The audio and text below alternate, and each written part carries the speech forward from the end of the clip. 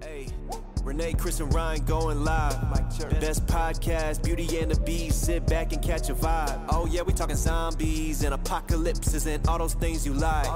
Going beast mode, and if you didn't know, it's Peter Z up on the mic.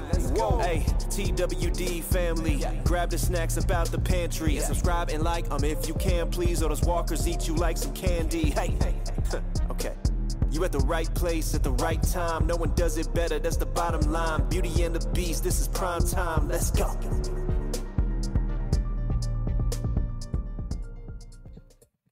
What's going on, guys? We are here. Hey guys. What's up, guys? So as you guys can see, our setup is slightly different this week. I'll let Chris go ahead and explain if he wishes. Oh yeah, so I have COVID. I've had COVID for almost 7 days.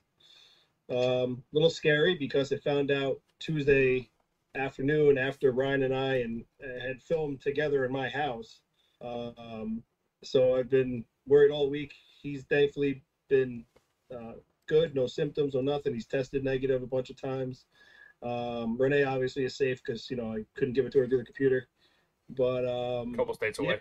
So this is our social distancing podcast right here. But still here. We weren't gonna leave you guys high and dry. Week 2, episode 2, and we're gonna dive in. Rain or shine, we are here. Mm-hmm. Rain, shattered COVID.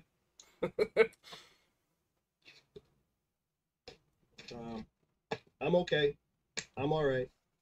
A little bit of a fever here and there, but more just congested. So, but all is good. Well, I'm glad you could join us. Yeah, me too. It was almost Beauty and the Beast. Chris, I wasn't sure Chris was going to be up for it tonight, but I'm glad he is. Yeah, no, I'm good. I took my meds. I'm ready to go. And this is a podcast first, but I have you guys in my bedroom. That's where you guys are for me. So. Well, I figured I'd say that now before Lucy gets in here, and Dave, worst computer virus ever. Yeah, It's true. Yeah, so I don't see the chat. I don't see anything tonight. I'm just kind of. I'm basically the guest tonight, hanging out with Renee and Ryan, and they're controlling everything. So Renee and I will happily moderate for you guys and do what we got to do. Yeah. So what are we here for, guys? Let's discuss this episode. Yeah. There's a lot to unpack here. I mean, we were left with a cliffhanger last week. Yeah. Quite literally a cliffhanger. Poor Maggie. Yeah, I don't feel bad for her, really. Well, I felt bad for her until this episode. Right. And then I was like, she got what was coming to her. Yeah. Kind of ebbs and flows through, like, my emotions and feelings for her through this whole episode, because she dives into the real dark story of, shit that her and Herschel went through. And, so, I went on like this roller coaster ride of emotions on like how I felt about her throughout the whole episode. So, it's kind of hard to be human when, because half the things they seen on their own by themselves or with a group, we haven't been a part of that, because they've been somewhere else. So, it's amazing that I think it's amazing she's still as human as she is right now. Yeah. With her after explaining that one story. And I feel like she's at the point where she's kind of coming to a head, where it to me it almost seems like she's on the border of losing her humanity. Mm-hmm. And just because of the fact that she starts talking about the woman in the house, and she goes, "You want to know what I thought? That if they're alive, there must be food." And she goes, yeah. "I feel nothing." And that's one thing I think that The Walking Dead has actually done really successfully is, in my opinion, yeah, the zombies are there, the walkers are there, but it's what is it? Fight the dead, fear the living. You know what I mean? it really does show how different people, different psyches react in an apocalyptic scenario. You know, you have people who lost their shit right away, like Negan and Alpha. You know what I mean? She kind of built up to it, but still. And then you have people like Maggie. Here we are 10 years into the apocalypse, and she's finally snapping. Right. And so, and then you have people like Negan who are now more humbled, more, like, almost like trying to earn their humanity back. Right. At least that's how it seemed to me. Yeah, that's how it feels. I mean, I think that might be a general feeling on him. He's trying to redeem a lot from his past, you know, be more human. Yeah. So, but I mean, you know, so let's, you know, we'll kick off, you know, where the show opens up, with them making their way through the cars again, the subway cars, you know, and I know Dave's going to enjoy this because I do have my gripes about that whole situation. We talked about it prior. You know, we've all been on multiple different platforms of transportation, and you know, trains, subways. You know, I've traveled to Europe. You know, everything is pretty much that I've ever been on personally has been a train car or a subway door slides open. Yep. For some reason, whatever type of cars these were doors that opened on hinges. And I didn't like it. I just very, it wasn't real to me because in my head, I know that that's not how things are built and how things are made. You know, it kind of is just like, I feel like you did this to add this suspense to the show. You know, I don't know. It wasn't real to me. But that's just my opinion. You know, you got Sasquatch with a sledgehammer. You know, the guy's easily 300 something pounds. You know, hitting the door with the head of the hammer this way, and I'm just like, look, man, use your 300. That guy had to be, I'm guessing, 300 and 340 pounds. Yeah, and well over 6 foot. Yeah, well above 6 foot. Yeah. You got a foot, bro, and it's probably a big one, you know, or swing that sledgehammer the way it's supposed to be swung. Yeah, or shoulder check it. Yeah, I mean, something. But, you know, that whole process there, it just, you know, didn't sit well with me, and I wasn't a big fan of it. And the fact that the excuse they gave was that the train cars are rusted. Yeah. Rust is not that strong. Well, rust would make it weaker. Exactly. It would weaken the structural integrity of the metal door. Eroded. Yeah. So it's just stuff like that where I just, you know, it's like, you know, they got, so that's where, you know, you find like the lazy writing sometimes, I think. Yeah.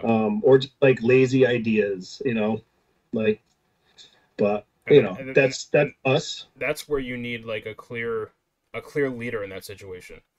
Someone who's going to sit there and say, you know, we need to do A, B, and C because of D, E, and F. You know what I mean? They need to give those reasons and give that game plan. And that wasn't being done. It was almost like there was just, and I know it was probably intentional for some reason, but it was like they were just kind of half-assing it. Yeah. Well, I mean, and you know, look, Maggie comes knocking on the floorboard, you know. Oh, the magical service hatch. Code now. So he's saying it's SOS, and you know, I'm like, all right, yeah, they probably do know Morse code because it's been so long. Okay, I get it. It's probably like a train thing, so that makes sense. But it's like, so if you were that hard up to get the hell out of there, get back into the ground where Maggie was crawling around and keep going. Yeah. You know, like if things are that bad and you can't get out, but she was able to get in through there, then there must have been access underneath. You know, and then I had the same situation where she trapped a kid. I get it. The kid's a douchebag. I mean, he was, you know, he's a young idiot. Yeah. But, you know, I would have been like, hey, you want in here so bad? Pop that floorboard and crawl your ass over here. You know, and I know that's easy to say because it's like, oh, well, that's an easy fix. But they needed him to die, you know, which I understood, you know, I understand the story, you know, and I guess that's where the emotions flow with Maggie back to, you know, her being a hypocrite, like you said, Ryan. Yeah. You know. I mean, just, like 2 minutes before that, she was getting ready to shoot Negan for leaving her behind, and she just did it to one of her own people, who, for all intents and purposes, gave her no reason to do so. Yeah. I don't know. You know what I mean? And that's part of why I think she's losing her humanity. Right. One of the examples of how she's losing her humanity, because if you go back, a couple seasons, and because of the time jump, you're talking 5, 6, 7 years, that Maggie would have opened that train car and would have done anything she could to save anybody. And here we have this callous person who sat there stone-faced while Gage, while he got eaten alive, and he literally sat there stabbing his own heart, and killing himself. And that's a lot of people online, they're arguing, oh, Negan did this, Negan did that. Yeah, okay, we all know that. We know what Negan did. We all know that. But my whole thing is, this is a situational thing. We're looking at the fact, right now, what's going on and what has happened in this episode. And like you said, it's the hypocritical part of it. Has nothing to do with who, everybody's like, well, the kid was a douche. Well, yeah, he was. It has no, whoever was in the train car, it doesn't matter who was in the train car. It could be anybody. It's the fact of the matter that, within her next breath, she was doing the same thing that she just yelled at Negan about. And then, oh, we don't have the ammo to do this. Well, then as soon as he's dead, oh, wow, we have the ammo. Let's get in there now, and that's the problem. It has nothing to do with the past and any, thing that anyone did. And I feel, I think they're setting it up. Maggie and Negan are going to have some sort of an alliance. We've seen the pictures, of them together. There's going to be some reason, I don't know what that is, and they're setting that up with, her handing him the gun, and him, she's showing that trust. She handed him that gun. He took the gun, and then he's honoring that trust when he hands the gun back to her. He could have kept it. He could put it in his pocket, and just kept it. But he honored her trust by giving the gun back to her. And as she's telling that story, he could relate to her thoughts, and he finished her thought with the same, I kind of feel like, he was on this end of the spectrum and she was on this end. And throughout these years, they've kind of came to where they're the same, they're coming to where they're the same person. They have no emotion. There's just no difference between the two of them at this point. And I think that the type of person, and Renee, I think you're 100% right, because like you said, you had Maggie on this side where she was willing to do anything for anybody, even to a fault, even jeopardizing her own people and her own safety. And then you have Negan, who didn't put up with any of that, and all of a sudden you find them coming in the middle, and they're almost at a point where Carol was, like, I mean, the time jump was, what, 5, 6 years? Right before the time jump, that's the point that Carol was getting to. And so we start seeing more people that are kind of in this morally gray area.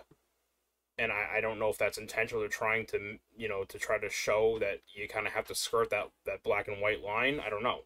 But I feel like it's a lot of that savagery that Carol was showing, where she was like, well, I got to do what I got to do. And, and everybody else be damned. And that's kind of how I feel like Maggie's getting. And I think, when Carol was getting to that point, she started getting really reckless. And she started making mistakes.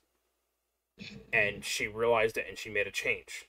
And she started, especially when she started getting closer to Daryl, that's when she was starting to realize maybe this isn't the right way of handling it.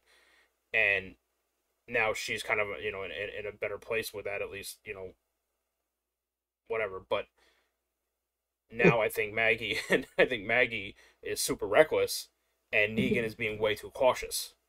Mm-hmm. And so they have to kind of find that middle ground.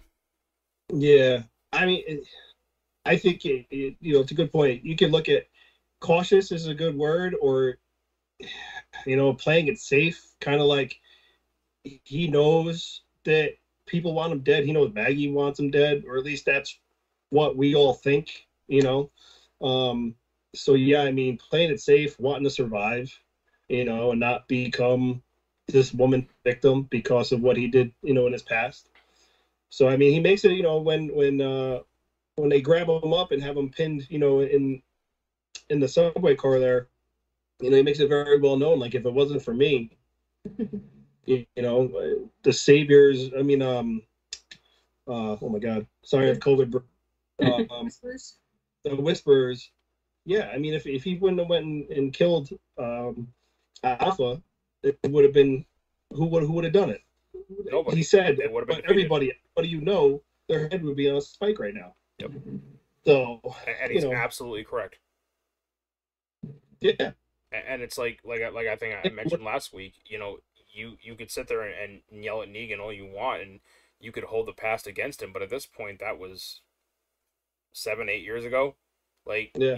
A lot of people changing a lot in 8 years. I'm not saying that you should be, sitting around the campfire with Negan, saying "Hold hands," singing "Kumbaya," but respect the fact that you and your entire community, there's a 99.9% chance you would all be dead right now had he not killed Alpha. Yeah. And I mean, with Maggie returning, obviously, I think when she thought she would return, he'd either be dead or, in prison or something, and not part of our community. Yeah. Yeah. So. Linda had a great point too. Gabriel, Yeah, I was just gonna say that. Yeah, we're talking about Gabriel in the chat about him calling Gage a coward, and they're all like, "Hello, when we met you were on a boulder screaming," Well, that's like what's his name? Where he goes, "That's a pretty hot take, father." It's like that was awesome. Yeah. But it's easy for us because we've all been with the show forever to go and recall these other times, but then put in perspective the time that's it's elapsed, and it's like, of course this person's changed, and now he's like, he's a coward. Yeah. And I guarantee Gabriel would admit something he would say is, he is what I used to be. You know what I mean? Like, he would admit it. I don't think he wouldn't admit it. He knew he was a coward.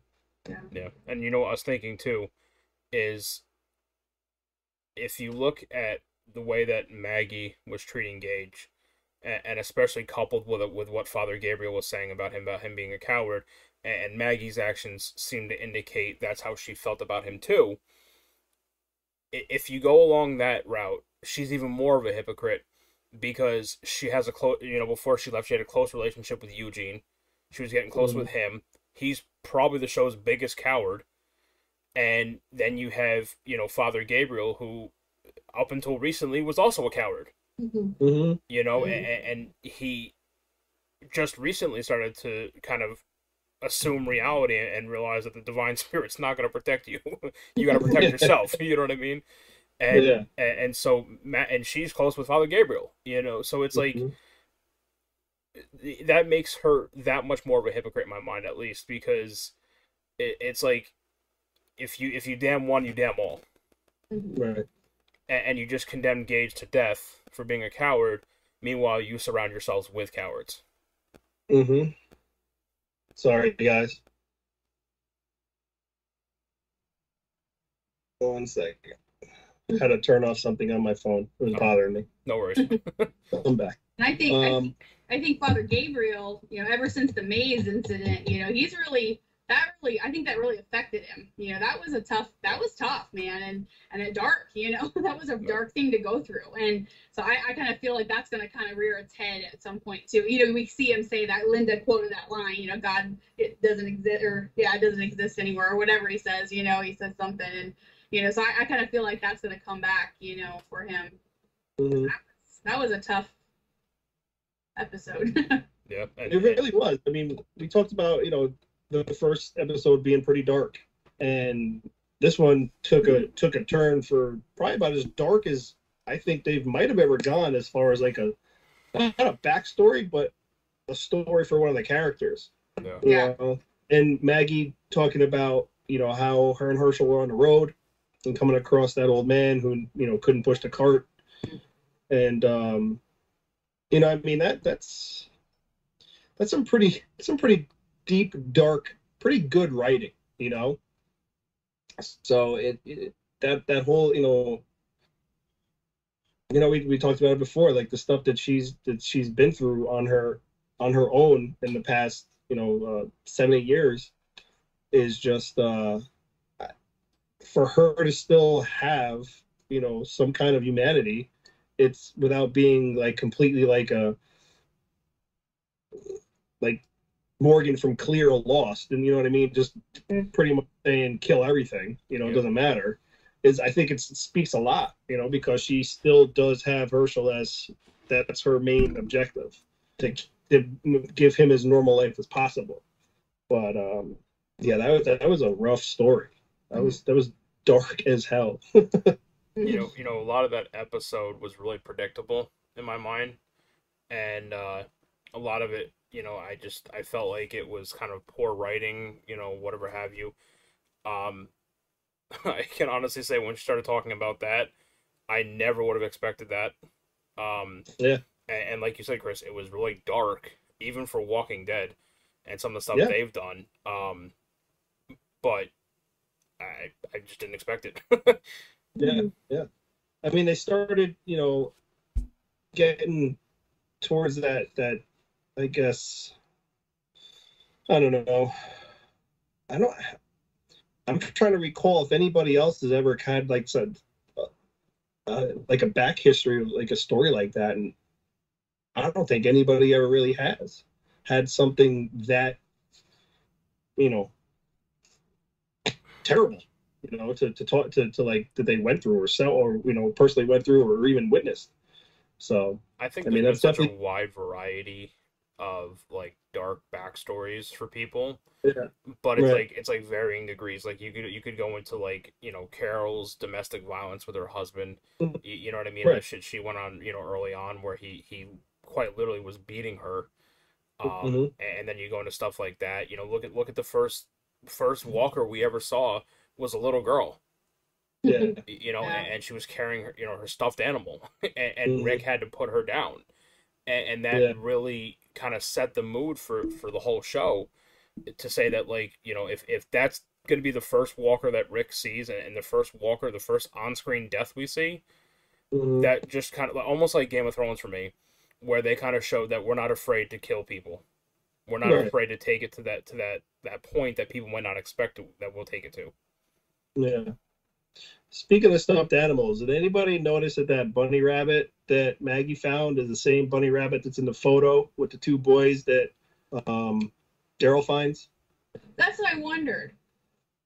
It looks like the same exact stuffed bunny rabbit. I didn't even I notice was that. yeah, because I saw it. Yeah, I wondered about that. If that's what they were showing, Yeah, that would have significance, you know. yeah. I know it. Well, today when I did the rewatch, I noticed it, and Daryl. So let's talk about Daryl now. I mean, dog takes him through the bowels, and literally brings him into like once again just a. You see the things that are painted on the walls, the things that are written on the walls, and it's once again it's dark shit. Like Yeah. this is not, you know, it really blew my mind. I'm like, these people are going deep. They're really trying to like make you feel how society collapsed, and like, you know, the guy with his arm chopped off and the suitcase full of money meaning absolutely nothing in this type of world. You know, and then the paintings on the wall with the rich people wearing crowns, and then as Daryl follows that, you know, you see the person with the crown on, but everyone, it looks like they're beating the shit out of them or tearing them apart. I have no idea. It literally depicts like the fall of society, and like, you know, Well, money like means shit. Yeah, they're saying like Angela Kang talked about that being kind of representative of the Commonwealth, because you know the Commonwealth is so class oriented, and it has to do with that, because that first family you see with the crowns, you see them, they're rich with the crowns, and then you see them and they're homeless with they're showing their crowns but they're homeless. Right. And then, yeah, so it's supposed to be kind of like that, with, I guess, foreshadowing of the Commonwealth or whatever. Yeah, it just, you know, it was really valid. You got notes being written on $100 bills, you know, from kids, and it's it's just like what everybody fights for every day today don't mean shit in this world. Doesn't mean anything, you know. And then the map that he saw written on the wall, it was listed. They had like the word demons written, like a certain. Yeah. So like they were referring to the dead as demons and stuff like that. So it was cool to like watch. Obviously, I usually do try to rewatch. I unfortunately never really get to do it, but having nothing else to do, it was fun to actually like rewatch and like really be able to pay attention to everything and pick up on these things. So it was hope to be able to do it more often. And that so on that I didn't go back and rewatch it. Well, I watched it twice, but then I read someone posted on Twitter that something on that that Daryl found said something about a radio and something, and they were saying something about it reminded them of something with Morgan and Rick. Did anyone catch anything with that? So I'll have to go back and get a picture. I'll have to get a screenshot of that and see. But yeah, somebody had said something that it reminded them of Morgan and Rick and something with a radio. And so I don't know. Mm-hmm. So I don't know if any of you guys in the chat caught any of that. Well, that's like Linda made a great point about, comparison. And it was about how Gage's death kind of resembled the way that Noah died. And the fact that Glenn could not prevent Noah from dying, yet Maggie could have. Mm-hmm. And I think that's actually a really cool comparison, because I hadn't realized it until Linda said that. Leave it up to Linda. Yeah, she said she saw that, and they were going to listen to the radio every day, just like Rick and Morgan. So that said that on the bill. On the note, on the $100 bill. Yeah. Yep, on the $100 bill. So I just saw someone said that, but I didn't actually read it on there. So thanks for confirming that. Oh yeah. So yeah. We got any questions for anybody yet? Not questions. They're just talking. We're trying to bring things up as they.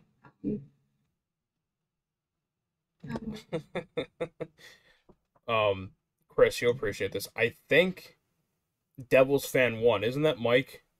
Yeah. Okay. He goes, the first walker was a Texas Ranger. You're an ass, Mike. Texas Ranger. I missed that. I just did. Mike used to work with Chris and I. Yeah. Yeah, I mean, technically he's not wrong, so.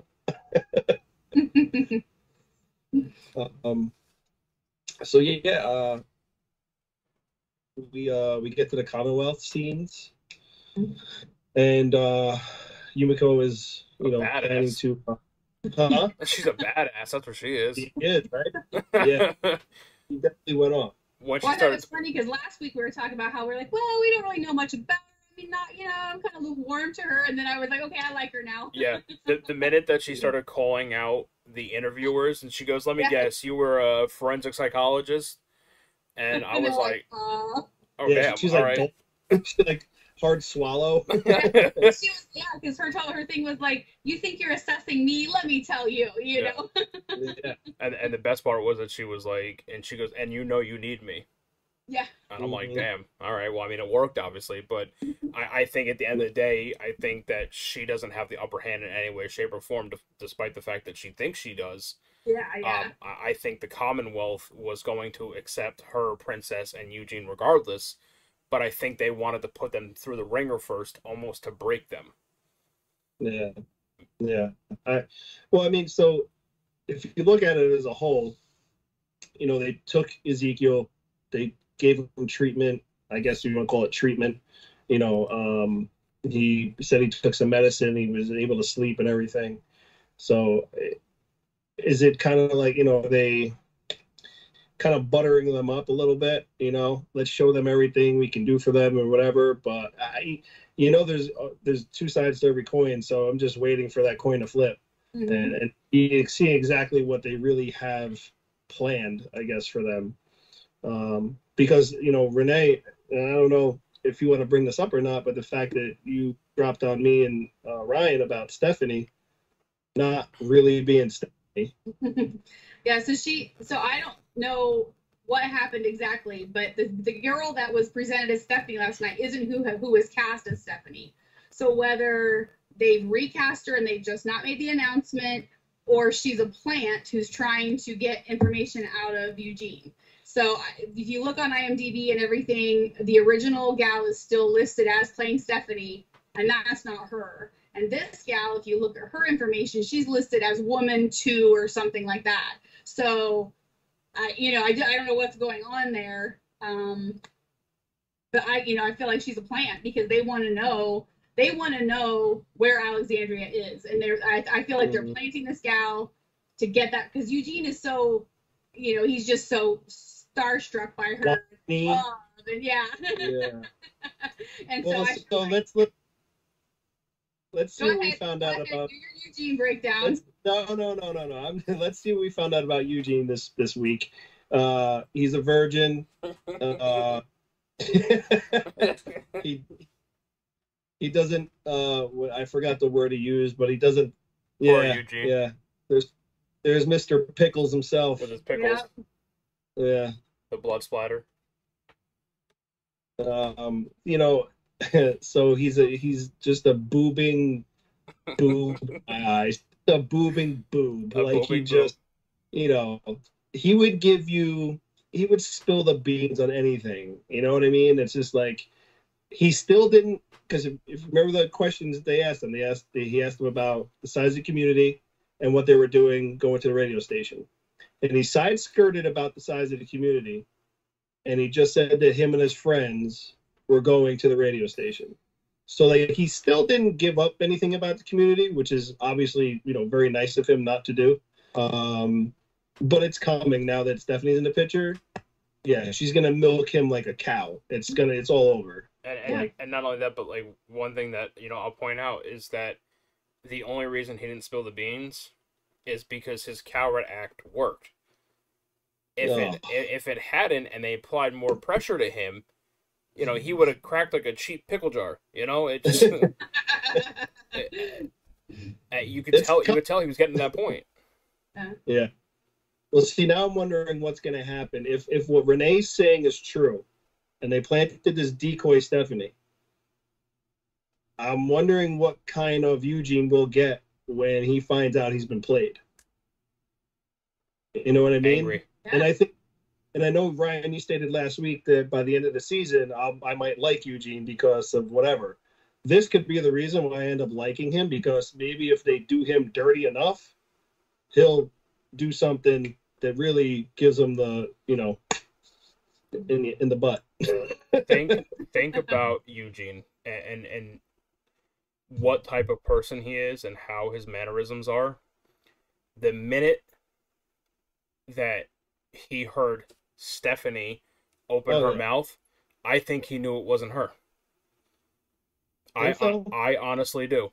I think that he realized that they were trying to pull a fast one on him, and I think he's going to feed her false information.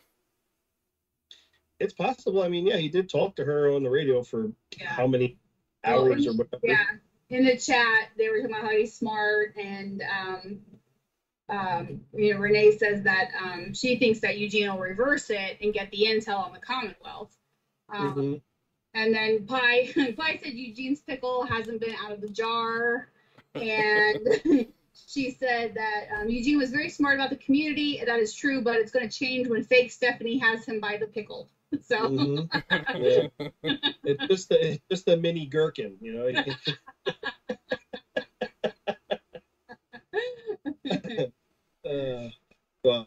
yeah, and I mean, and there wasn't too much to really go off of those three this past week. I mean, that's you had Princess, very short pieces here and there where she wanted to go to the bathroom, and then she spoke to the one guard in Spanish, so she knew that one guard was Spanish somehow or another. She's perceptive, that's for sure, man. She knows. She sees things. Yeah, and then, she checked Mercer out. She was liking that. Oh yeah.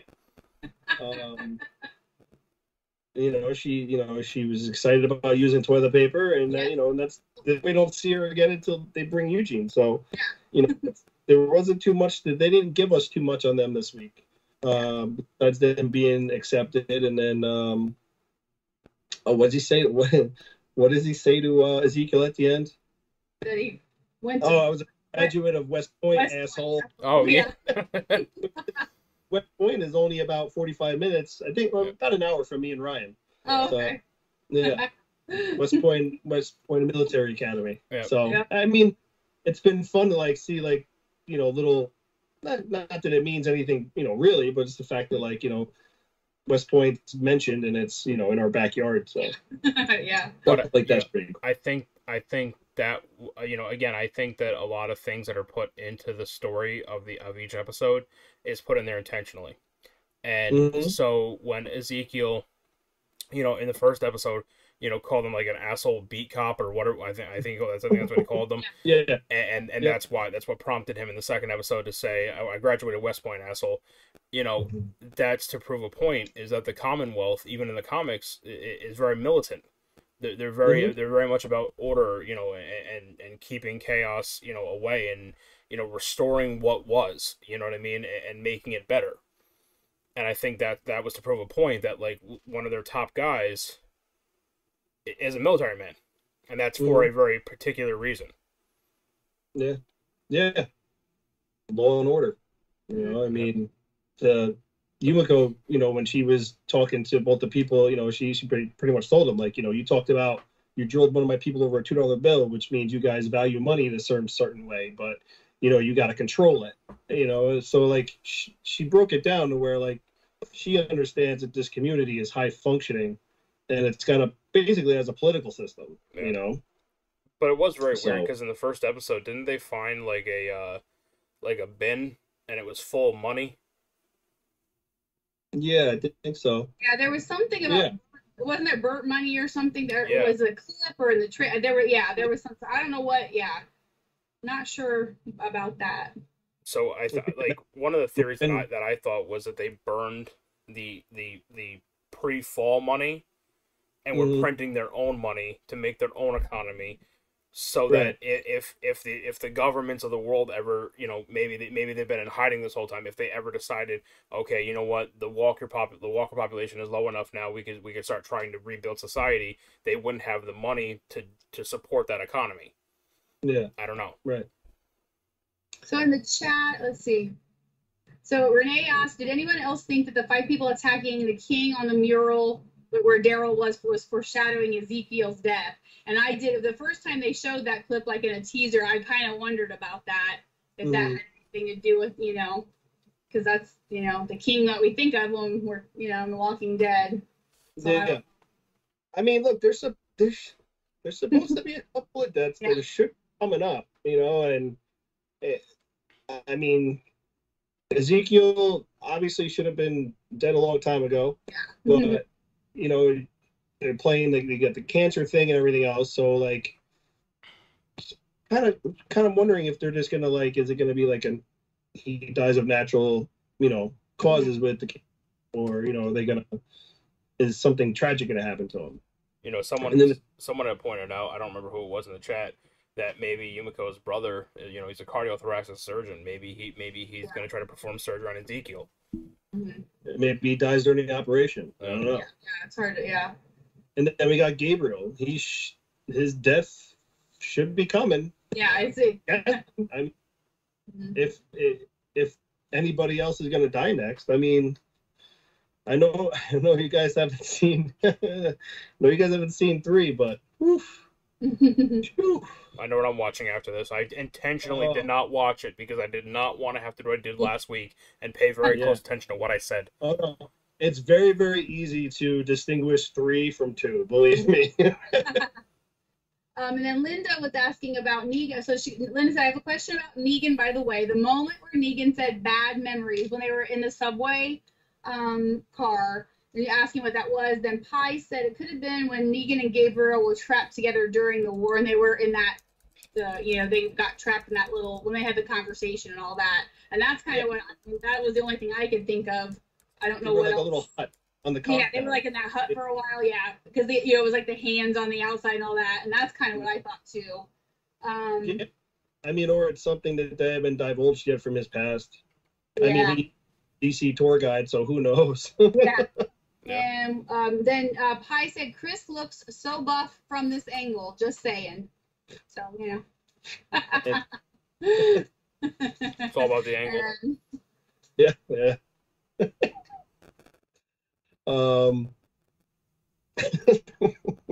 Thanks, Ryan. All right, so where are we? All right, we were talking, Commonwealth. I think we're Yes. Oh, so yeah, we're back with the main group basically. And we talked about, so I know in the pre-show we talked about the gun that Maggie had given to Negan, and they're all sitting around discussing what the next step is. And during that, Negan hands the gun back to her, and they have this just paused, staring, like tense little moment. Yeah, little tense moment there. Yeah. It's just the way Negan was holding onto the barrel. If you look at the way he was holding it, it's like kind of pointed towards him. And I'm just I'm thinking to myself, why would you want to give her any chances it doesn't already need to need or want to take? She does. But I like we said, I think that relationship it's coming together. I don't even mean to call it a relationship, but it's just these two people who I think share more in common now than they obviously ever did. And it's just, they're, I don't know if it was tension or it was like a affirmation of thanks for trusting me. Here's your gun back. I was trying to read that and I just wasn't. That's kind of what I got. Thanks for trusting me. Here's your gun back. Truce. I mean, Pi made a great point. Pi said when Negan gave the gun back, it was empty, so it's less of a gesture. I don't agree with that though. I think that it was a very symbolic gesture, to show more respect than anything, because he could have kept it on him, and at any point he could have stolen at least one bullet from somebody. I'm sure that in the apocalypse they're not inventorying bullets. I mean maybe they were when they were when they were creating them, crafting them. But right now, it's strictly about the survival. So how easy would it have been for him to get his hand on one bullet, and now he's got a loaded firearm, and that if you know what you're doing, all you need is one bullet, and he could kill Maggie. The fact that he relinquished the control of the firearm like that, I think, was more symbolic than anything to say, look, you can trust me. Right. Yeah, and I mean, so they go and Maggie says they're gonna go hit up some place that Georgie had set up. It's like a compound thing where there's food and weapons and everything else. So that's where they head off, and that before they go to Meridian. But my some of the why did that just come up? Why I still have I've got all these questions. Maggie's not telling us something. There's something she's holding back. Yep. And I just like I was telling you guys before, I was saying how Agatha, Frost, and Duncan, they're military. They're not civilians. There's something, whether they were Reapers or I don't know what, but there's something more to them than just Cole. Cole. I mean, Cole's great. He's a pretty good fight. That kind of thing. But they're very different. There's something else with them. And why all of a sudden did this place with the food come up? They need food desperately. She keeps talking about how she has to feed her kid. And all of a sudden you remember, oh yeah, there's this place, food. Yeah. So that and Daryl kind of has this look on his face, what Engines did. He's kind of he just kind of looks over what? And I think when she was telling the story about the old man and pushing the cart back to the house and finding the people and finding the food and this, that, and the other, it felt to me that she was choosing her words carefully. Mm-hmm. And it almost seemed like she was holding back something or a lot of some things. And to me, she kept saying, I took care of them. I took care of them. I took care of them. What does that mean? Because if you're trying to show them, if you're trying to show the rest of the group how much of a savage you are, I would have looked them in the eyes and been like, you know what? I put a bullet between, in their head and didn't think twice about it. That would have been more impactful than saying, I took care of it. I took care of it. Mm-hmm. It just, I don't know. It seemed very weird to me. And I can't help but wonder if there's more to that story that she's not letting on. Well, the first time I heard her say it, she was like, I took care of them. I was like, wait, I had to so you took care of, would you feed them? I don't Here comes the airplane. Did you help them give birth to the zombie baby? What do you mean yeah. So, and that part of the whole story like, never mind the fact that, well, I guess not never mind the fact, but you're armless, you're legless, you know, like these, and she described the things that went after her as not as men, like, so like, what were they? Yeah. You know, was this some kind of, I'm thinking to myself, this is like some kind of like incestual kind of deformed, you know, I don't know, you know, like what, so if they weren't people, what, you know, what were they? Yeah. Well, I also thought the story was very conveniently told at a time where she's trying to distract people from the fact of what she just did. So, you know, I'm like, like I said, I just have all these, like, I'm like, okay, there's something going on here. And it was just very convenient that she tells this story right after, okay, forget what I did over here. Let's hear this ghost story. Kind of, you know, I don't, you know, is it just more symbolic of, I don't know. It just, I have a lot of questions. Yeah, absolutely. That's why I said, like, with her, I went on like this emotional kind of like back and forth. She tells a story, and I'm thinking, wow, really went through a lot of shit. So she's damaged, you know, like things or whatever. But hey, she's able to take care of her kid, and she wants to do this and she wants to do that. And then you get the group after what you just went through. Now you start talking about this place that has supplies. Before you go, like what are you doing? Why are you, like, I feel like she's playing games with everybody's heads, you know? Yeah. Just even us, she's playing games with our heads. It's like, you know, last week I gave her kind of props for being like a leader, you know, and parallel to like Rick, and I got a lot of shit for that, but it felt like, you know, all right, Maggie wants to step up, she wants to, you know, take over, she wants to be that person. And now, you know, this week I'm like, I don't know who the hell this chick is or what she thinks she's doing. I don't even think she knows what the hell she's doing, honestly. Well, yeah. In the chat, they're saying that they think she killed Georgie, and then she did some of the Reapers. They're thinking that they're going to go to the food storage, and there's going to be walkers there. It's going to be Georgie and the twins. They're not buying Maggie's story, and Pi said that story that Maggie told, there's more there, or is one of the symbolic stories that what actually happened is not what she said. So, oh, and Renee said she's referring to Georgie as the old man. So, yeah. Yeah. Interesting. Yeah, there's a lot of, but anyway, but then then going down the walk or the road there with all those bodies hanging, holy crap. So, if anybody does a rewatch of that, let me know what you think, because I rewatched it, and as they're walking down, the camera pans, so that they show them walking down the roadway. Camera pans and it shows you the bodies, but then it shows you a shot, a clear shot, a moonlit clear shot down the whole roadway. Nothing there. Literally, next frame, all hell breaks loose, and they're walking down the roadway. I'm like, yeah, where the fuck did these guys come from? You know, like, what? You just showed me a wide open road.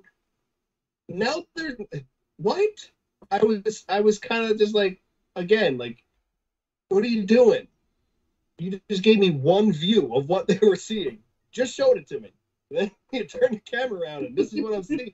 Yeah. So what did they all have, like, flat? Did they all like have the smoke bombs, Batman smoke bombs, and they all just fucking appear? Like, what the hell? You know, it's funny. It's funny you said Batman, because someone had made a joke about shipping Maggie and Negan together, and I said, well, you know, never forget that they were Batman's parents too. Yeah. You know, so. True story. Yeah. So yeah, I mean, but yeah, once again, they went towards the end of that show where they let off with it being very dark. You know, they're using these bodies hanging upside down, you know, to basically to outline the roadway. And Negan's like, yeah, we should double back. I'm like, yeah, no shit, you should double back. Like, yes. And think about how Negan always used to, you know, him and the Sabres would always block off the roadways. Yep. Negan saw that. Anybody who sees that as a sign says, we should not go down this road anymore. Let's find another way. Yeah. And she wants to keep pushing. So, you know, it's just I know it's for theatrics, and I know it's for part of the show, but it's like, come on, no one in their right mind is going to say this looks like a great path to take. Definitely do it. This is exactly where we need to be right now. Yeah. So Nobody. Pie's asking is that his actual neighborhood, or is it just? See, and that's why I think Negan knows it so well, and that's why I think he lived in the area. Well, I think she's asking like, is that his, like, we're right the street where he used to live? And I didn't. I said I know he lived in the area, but I didn't know if that's like the street he lived on. I didn't hear that or anything, so I wasn't sure. I don't know. Okay, so she just asked that, and I didn't know that for sure. I just know he lived in the area, and that's why. And I know he said, well, it's really gone to shit since I've been here last or something. So right. I didn't. Yeah, I'm not sure. That could also be why he said, bad memories in a subway car. It could. Yeah, possibly. Yeah, I mean, he's probably. I'm sure he's been in that subway system a few times. And who knows at what point or when. Yeah. So he seemed weird. Even in the first episode when they were walking down the corridor and all those bodies were in the bags, he did not want to go down there any further because he said something similar to like just not wanting to be. It's a bad idea to be in this area. Yeah. So something happened in the beginning for him to have all these emotions now. Yeah. Like I feel like he might have an idea of what all took place or and everything that happened. Because in those body bag things, we never did get like an explanation. What the heck is that? I mean, maybe we will, but I mean that was bizarre when they cut their vocal cord or their neck. That's just a lot of effort, and then to wrap them all in bags, and it's crazy. So hopefully. Well, the four pregnant women that Maggie came across had their voice their voice boxes cut out. Yeah. Mm-hmm. So there's a lot of connecting. There's connecting lines all over the place. Mm-hmm. So who knows what people were doing what and how they're all joined. Mm-hmm. So and Pie made a good point too, that Negan remembers all the old tricks. People need to start listening to him, and I agree. It's almost that mentality of it's like you hire a serial killer to profile serial killers. It's like you need someone that's just as crazy as the bad guy. Yeah. To understand the mentality of the bad guy, and Negan was probably even more than Alpha was. Negan's probably the biggest thorn that's ever been on their side, and he's still around. Mm-hmm. It's a good statement. I mean, I would use him to my advantage, 100%. Yeah. I mean, but as far as the way it ended. They show what's Gabe was Gabe's dad, right? That was his dad. That's Roy. Yeah. He was that's C. Tommy Howell. He was Pony Boy in The Outsiders. Yep. Yes. Yeah. Right at the end of the show, he takes an arrow to the. Yeah.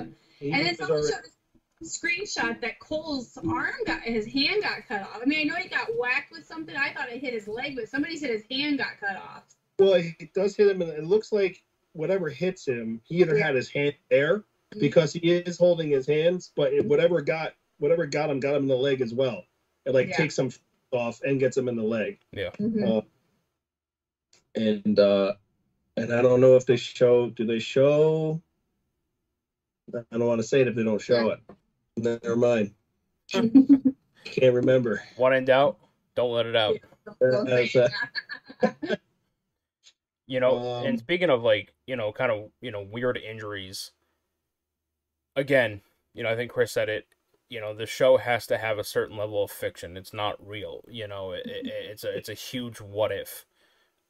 But rounding back to the beginning of the episode, I find it very hard to believe that Maggie would have escaped completely unscathed. Yeah. I know. I mean, obviously they open up the show with her going off and shooting and, and this and that. Yeah. And then they start converging on top of her.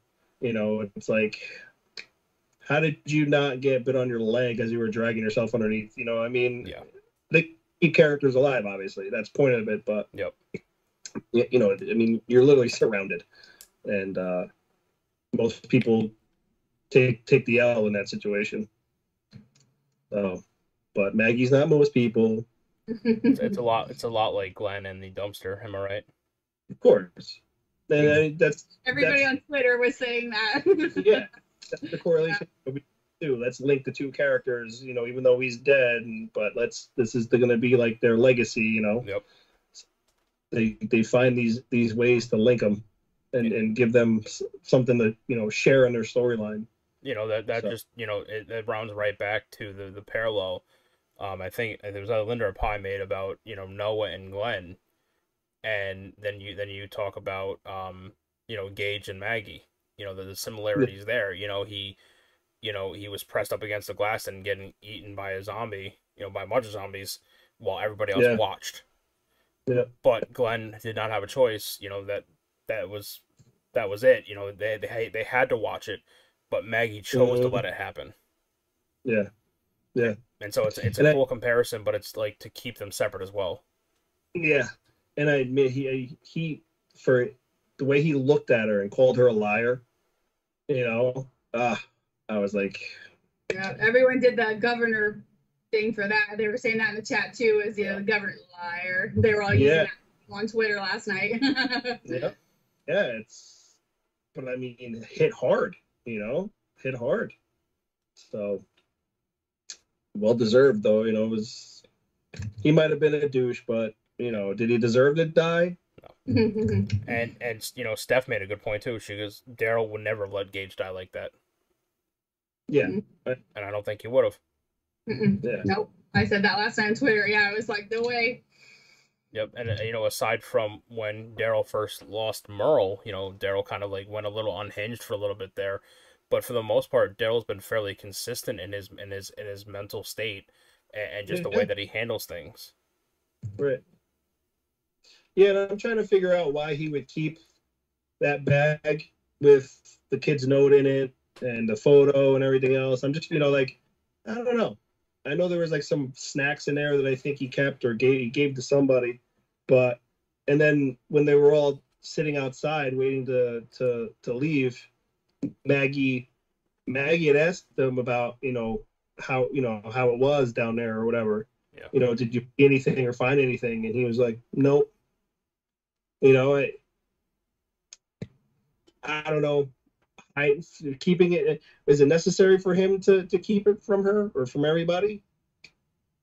I don't know. Like, I try, like, is this a big deal if you were to tell him? Yeah. You know, like, what you know, why not say what you saw? But it's Daryl. You know, he's got his reasons, and I'm sure we're gonna find out soon. But you know, I was kind of like, wow. And Maggie, of all people, you would think he would have that conversation with about, you know, what was down there, what he saw, but he completely just no, nothing good. So I thought that was kind of weird. Yeah, absolutely. I'm sure, like I said, with Daryl, he doesn't do things without a reason. So yeah, for sure. But next week's a doozy. You guys can go watch it if you can go watch it. Oh, you're gonna love it. You're gonna love it. So can't wait. I've been holding out. Renee, you're gonna get some of your questions answered. Well, good. We are approaching the 1 hour mark. Do we want to maybe open up the questions if anybody's got any questions for us or anything like that? Sure. Absolutely. If anybody's got any questions or, you know, talking points, whatever, let them go. Now we stare awkwardly at the screen for 30 seconds while the light catches up. Well, yeah. Renee wants to know what kind of pistol that Daryl had. She asked earlier what kind of pistol he had that he could shoot that many rounds, and I said he's Daryl Dixon. He can shoot as many rounds as he wants. I mean, I'd have to go back and count the head count, but I mean, look, my Glock holds 15 plus 1, so 16 rounds. You know, they do have pistols that have extended magazines, but I don't even think that didn't look like an extended magazine. He used one shot per headshot because he was literally, the cinematography on that was pretty cool. By the way, was the way he moved, the way he moved to the train. Yeah, very close kills. You know, like bop bop. They were literally like a foot or two in front of him. So I mean, I don't know how many he did kill. I have to go back and count, but I mean, like I said, I know that my Glock holds 16 altogether, and that's just a standard magazine. It's not like I bought, one with high capacity. Yep. So I mean, you could kill, depending on the pistol, you could kill up to 15 or 16 if you headshot each one of them perfectly the first time, which of course we all know they do. like Daryl and his magical throwing knives from episode 1. Yeah. Well, I mean, they had the cart when they had to clear the carts out and they're bow and arrows. You're in a subway car, and two of you side by side, letting them go, and it's headshots all over the place. I'm like, man, there's a lot of elbow room in this subway. Renee goes, but he didn't have a Glock. It was like a John Wick thing. Yeah, I mean, hey, it could have been a 1911. I mean, look, there's so many models of pistols out there. Well, that's like when the Saviors attacked Alexandria. Was it Daryl that had the futuristic Call of Duty Infinite Warfare looking gun? Yeah, like with the snow camouflage. Yeah, everyone's like, where did he get that thing? Yeah. He stole it from Mercer with his pumpkin spacesuit. It did look like a Commonwealth gun, actually. Yeah. Yeah. Pumpkin suit. What do you call it? A pumpkin spacesuit? The actor actually named it. I think Mr. Sherbet, I think is what he calls it. Actually, the actor actually named his outfit. Yeah, that's funny. Mr. Sherbet. Yeah. Oh, and so they're talking about guns and stuff. I can't believe I didn't ask this question. How did nobody hear Maggie shooting? Yeah. Yeah. I don't know. Especially in a long tunnel like that. So they're in. Okay, they can only go in through the roof. None of the doors could open, obviously, on any of the cars. So they got to be within the car that she is falling off of. Yeah. So anyway. Yeah, but there's things like that. That's what I'm saying. We pick up on things like that with these shows sometimes. It's kind of like, and we have to remember, as much as it's like, something like the doors, opening the way they opened. We have to remember that a lot of it's done for whatever reason. But yeah, where's Maggie? Oh, she was right behind me. She didn't hear her for her life. Yeah. Yeah. That's funny. Jeannie, so we went over that earlier on, and I think I can safely say that everybody, us three and the whole chat, I think none of us think that's actually Stephanie. I think we're all yeah. I think we all safely can say that's probably not her. Yeah. And Pi, what do you mean? Pi's saying, will we find out about the stupid armor soon? What do you want to, I guess? I think she means like, well, I would say the meaning of them is the fact that they are probably some kind of PVC plastic, which means they're fairly bite proof. So they protect them against the walker's bite. Essentially their only, exposure would be their neck. And so I think that's to limit the exposure to the walkers. Yeah. It looks like just some kind of molded plastic. Yeah. I mean, you could take certain like PVC plastics for like cosplay and stuff like that. And if you heat them up just enough, but not too much, you could actually mold them to be whatever shape you want them to be. And they'll still hold their structural integrity, but they won't break. Yeah, I mean, maybe they have a vest on underneath those things to make them, bulletproof. But those just look like plastic shells that they, clip together. Yeah, I think it's more for the walkers. She said, but where the hell they came from? Who is making them in a zombie apocalypse? I mean, it's no different than when you had Hilltop and you had Alexandria and all these communities that were you had people designated to gun making, you had people designated to bullet making, you had people designated to the armory. Like it was just another job. This was somebody's job that someone made a decision and said, you know what, it's that molded plastic, that PVC plastic, whatever material it is probably very easy to get. It's not as everything. Bumpers on cars are plastic. Half the cars these days are made of. You could melt down a whole car. Yeah, literally, and you would have enough plastic to make armor. Yeah. Yeah, to make the mold. Yeah, and in the comics, the Commonwealth is highly advanced. I mean, they've got. crazy things that they have really made huge strides at getting a lot of things back to the way. I guess I can't think off the top of my head, of course, things right now, but there's a lot. They've made huge advancements. Yeah, so. And think about the selection process that we've witnessed so far.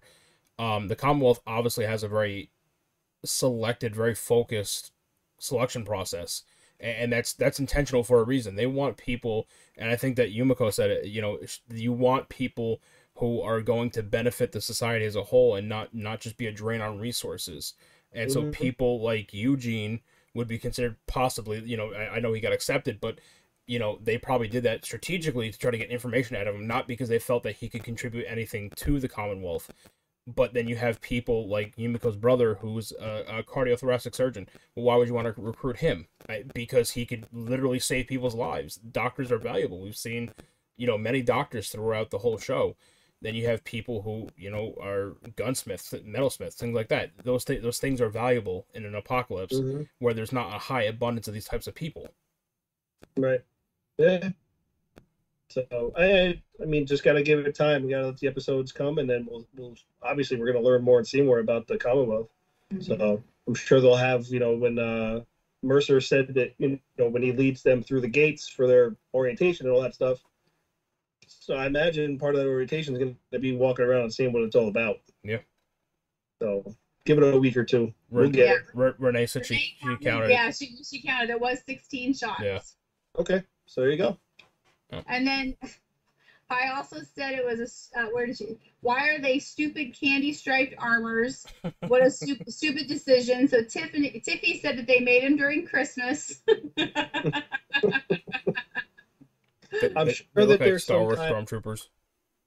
I'm sure there's some kind of chain of command reason why they did it, uniform reasons why they did it. With Mercer being from West Point, I'm sure he had a big decision in the colors or the reasons why. So maybe they'll answer those questions. I think it'll be important to learn what his military rank was as well. Because I'm willing to bet he was probably some high-ranking official in the military, and that's probably why he's the leader of their military, and that's going to play a huge part of their structure. Yeah, and for all we know, the person who is making the armor, maybe they're a huge Star Wars fan, and they wanted to look, they wanted to look like stormtroopers.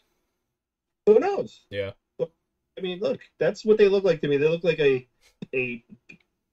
stormtrooper in white. You know what they look like to me? If you've watched Hunger Games, they look like the Peacekeepers. Yeah, they do. Yeah, that's what I think. And the distinction, the point of a uniform, Chris and I can especially attest to this, is the point is that you are a visual deterrent. Whether it's law enforcement, security, whatever, military, it's about visual deterrent. If you see somebody in a clear designated uniform and that's the military, that's security, that's police, you're less likely to do something stupid. And so if you make them stand out like a sore thumb, they can be seen from from a mile away, who they are. And you're more likely to stay within the lines that they designate within the law. Right. That's true, yeah, because, think about it. Who knows how many soldiers they have. But if you were to see a field, with nothing but all those white uniforms, and then Mercer in the orange at front, and there's thousands of them, that's like, okay, we're not going to win this one. We should go back, Imagine if Negan and the Saviors had faced off against the Commonwealth, and faced off against their military.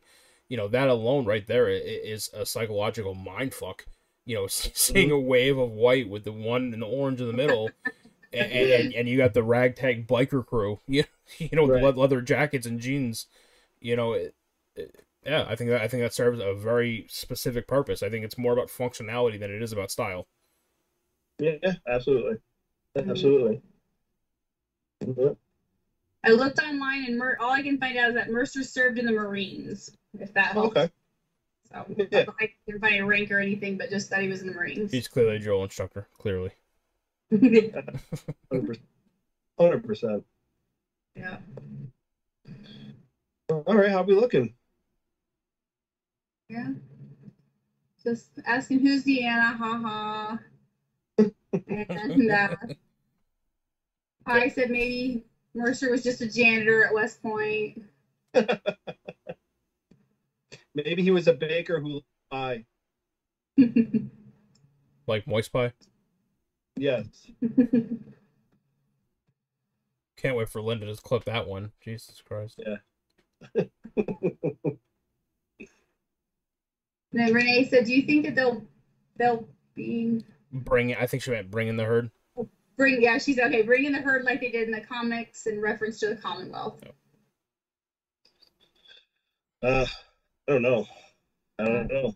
I mean, I don't know. I mean, we don't know how deep they're going to get in with this season. You know, it's how much are they really going to be able to do and pull out of, you know, this final season. Yeah. So who knows what they were able to really accomplish, you know, and get done, you know, comic book wise. Yeah.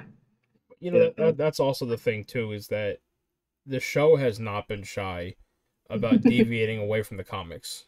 Yeah. If they did everything the way the comics were, and I know Chris and I have said this a million times on every show, you know, we recapped an episode, we've talked about this. If they did word by word what the comic books did, nobody would tune into the show. Not nobody, but a significantly lower amount, because you would know what to expect week by week. Right. And there's no suspense that way. There's, you know, it's like when they changed up all the relationships. You know what I mean? It was in the comics. It was Michonne and Ezekiel. You know what I mean? It was Rick and Andrea. You know, stuff like that. Yeah. And they change it up because it keeps you on your toes. It keeps that suspense, that cliffhanger. It keeps that sense of wonder going. Yeah. So who knows? Yeah. Yeah. I mean, how many episodes we got left? They've only done 2. So Yeah, mine too. Yeah. So I mean, we got plenty more ahead. So we'll see what they were. It all depends on what they really felt like, you know, was important in working on it in order to wrap this show up. Yeah. So it sucks to say that, but yeah, it really does suck to actually like say those words to wrap up and finalize the show. But they announced that they have gotten halfway through filming. Yeah. So that's yeah. You know, the only good thing we got going is the fact that there's a plethora of movies that have been confirmed. There's a plethora of spin-offs that are coming. You know, I think that the Walking Dead universe is going to be a 20 or 30 year, you know, investment. I really do. I think that they have such a, between, you know, TV, between movies, between video games, comics, they could keep this going for a long, long time.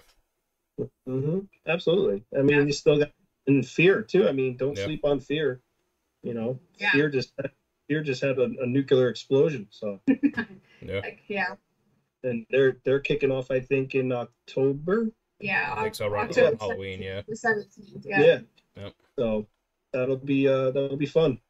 I know everybody doesn't like World Beyond, but there's supposed to be a lot of clues in the second season. So whether you like it or not, there's going to be clues. They're alluding there'll be clues to Rick. So I mean, Rick's not going to be in it, but there should be a lot of clues. You know, that they haven't said it, but they keep dancing around the fact that could segue into the movies. Yeah. So, okay.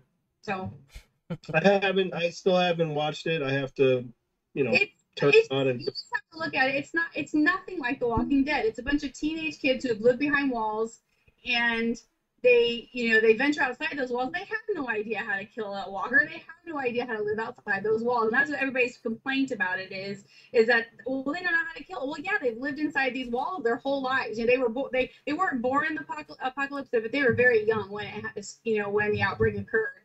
And so then as soon as they rushed them inside, and they stayed within these walls the whole time. So it's, and I mean, it's, of course, nothing's going to be The Walking Dead because we all love that. That's right. You know what I mean? But it's I don't know. But I think, in the second season, I think it's just a lot of it's going to give us some clues and things. So, yeah.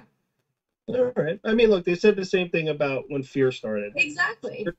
Fear's not The Walking Dead, blah, blah, blah, blah. These people don't know what they're doing.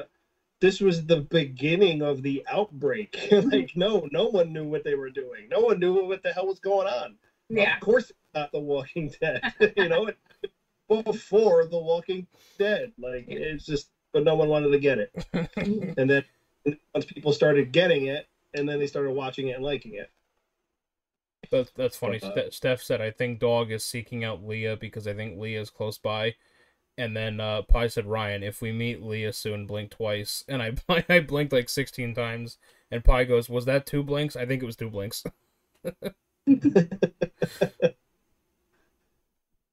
Yeah, it's Pollyanna's is set to pop up in World Beyond. Oh yeah, I haven't heard that. Oh, really? Interesting. I know she's supposed to be in the movies with Rick. Yeah. I know that's the plan. Yeah. Oh, that's interesting. I think that's a trilogy, right? I think they confirmed that's going to be a 3-movie trilogy. So I don't know that they that's initially what Rick, what Andrew Lincoln signed on for. Yep. But we'll see what happens. Plus, with COVID, who the hell knows? Because I mean, most of the filming is supposed to be in Atlanta, right? For the movies, I assume. And he's in the UK. And I know Andrew Lincoln was filming something in Canada, but it was something for Netflix, so I have no idea. But I've never. One of the writers confirmed that he was filming something, but no one knew what it was. But it could. I doubt it's the movie. It's because they're working on all these, the series right now. So I don't know what that was. Yeah. But yeah. But yeah, Renee said Leah is with the Reapers, and I believe that 100%. So that'll be interesting to see. Yeah. Yeah. Good stuff. Yeah. So next week is Labor Day. Yep. Do you guys have a problem with doing it next, or you guys? I mean, I don't, but I have to confirm because my family and I are going this coming weekend to Salem, Massachusetts, going to see the witch museum and the spots where they did the burnings and the hangings and stuff like that of the witches. And I'm super into like that paranormal weird stuff. So I know I've talked about it before, but yeah. So we're going there for the weekend, and I think we're coming back Sunday. I think, but I'll confirm and I'll let you guys know, and we'll send something out on social media. Or if you guys want to just do it, you two, obviously.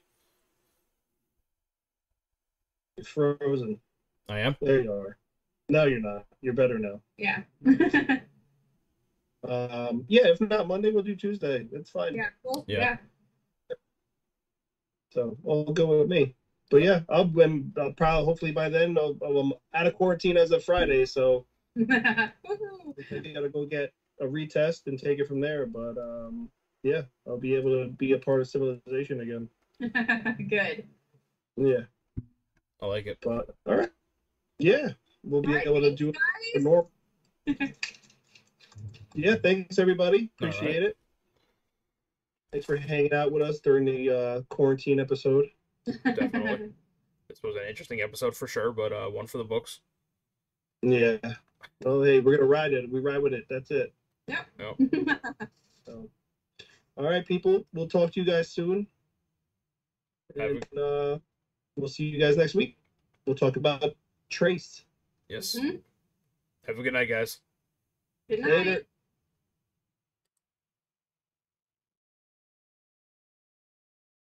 Hey, Renee, Chris, and Ryan going live.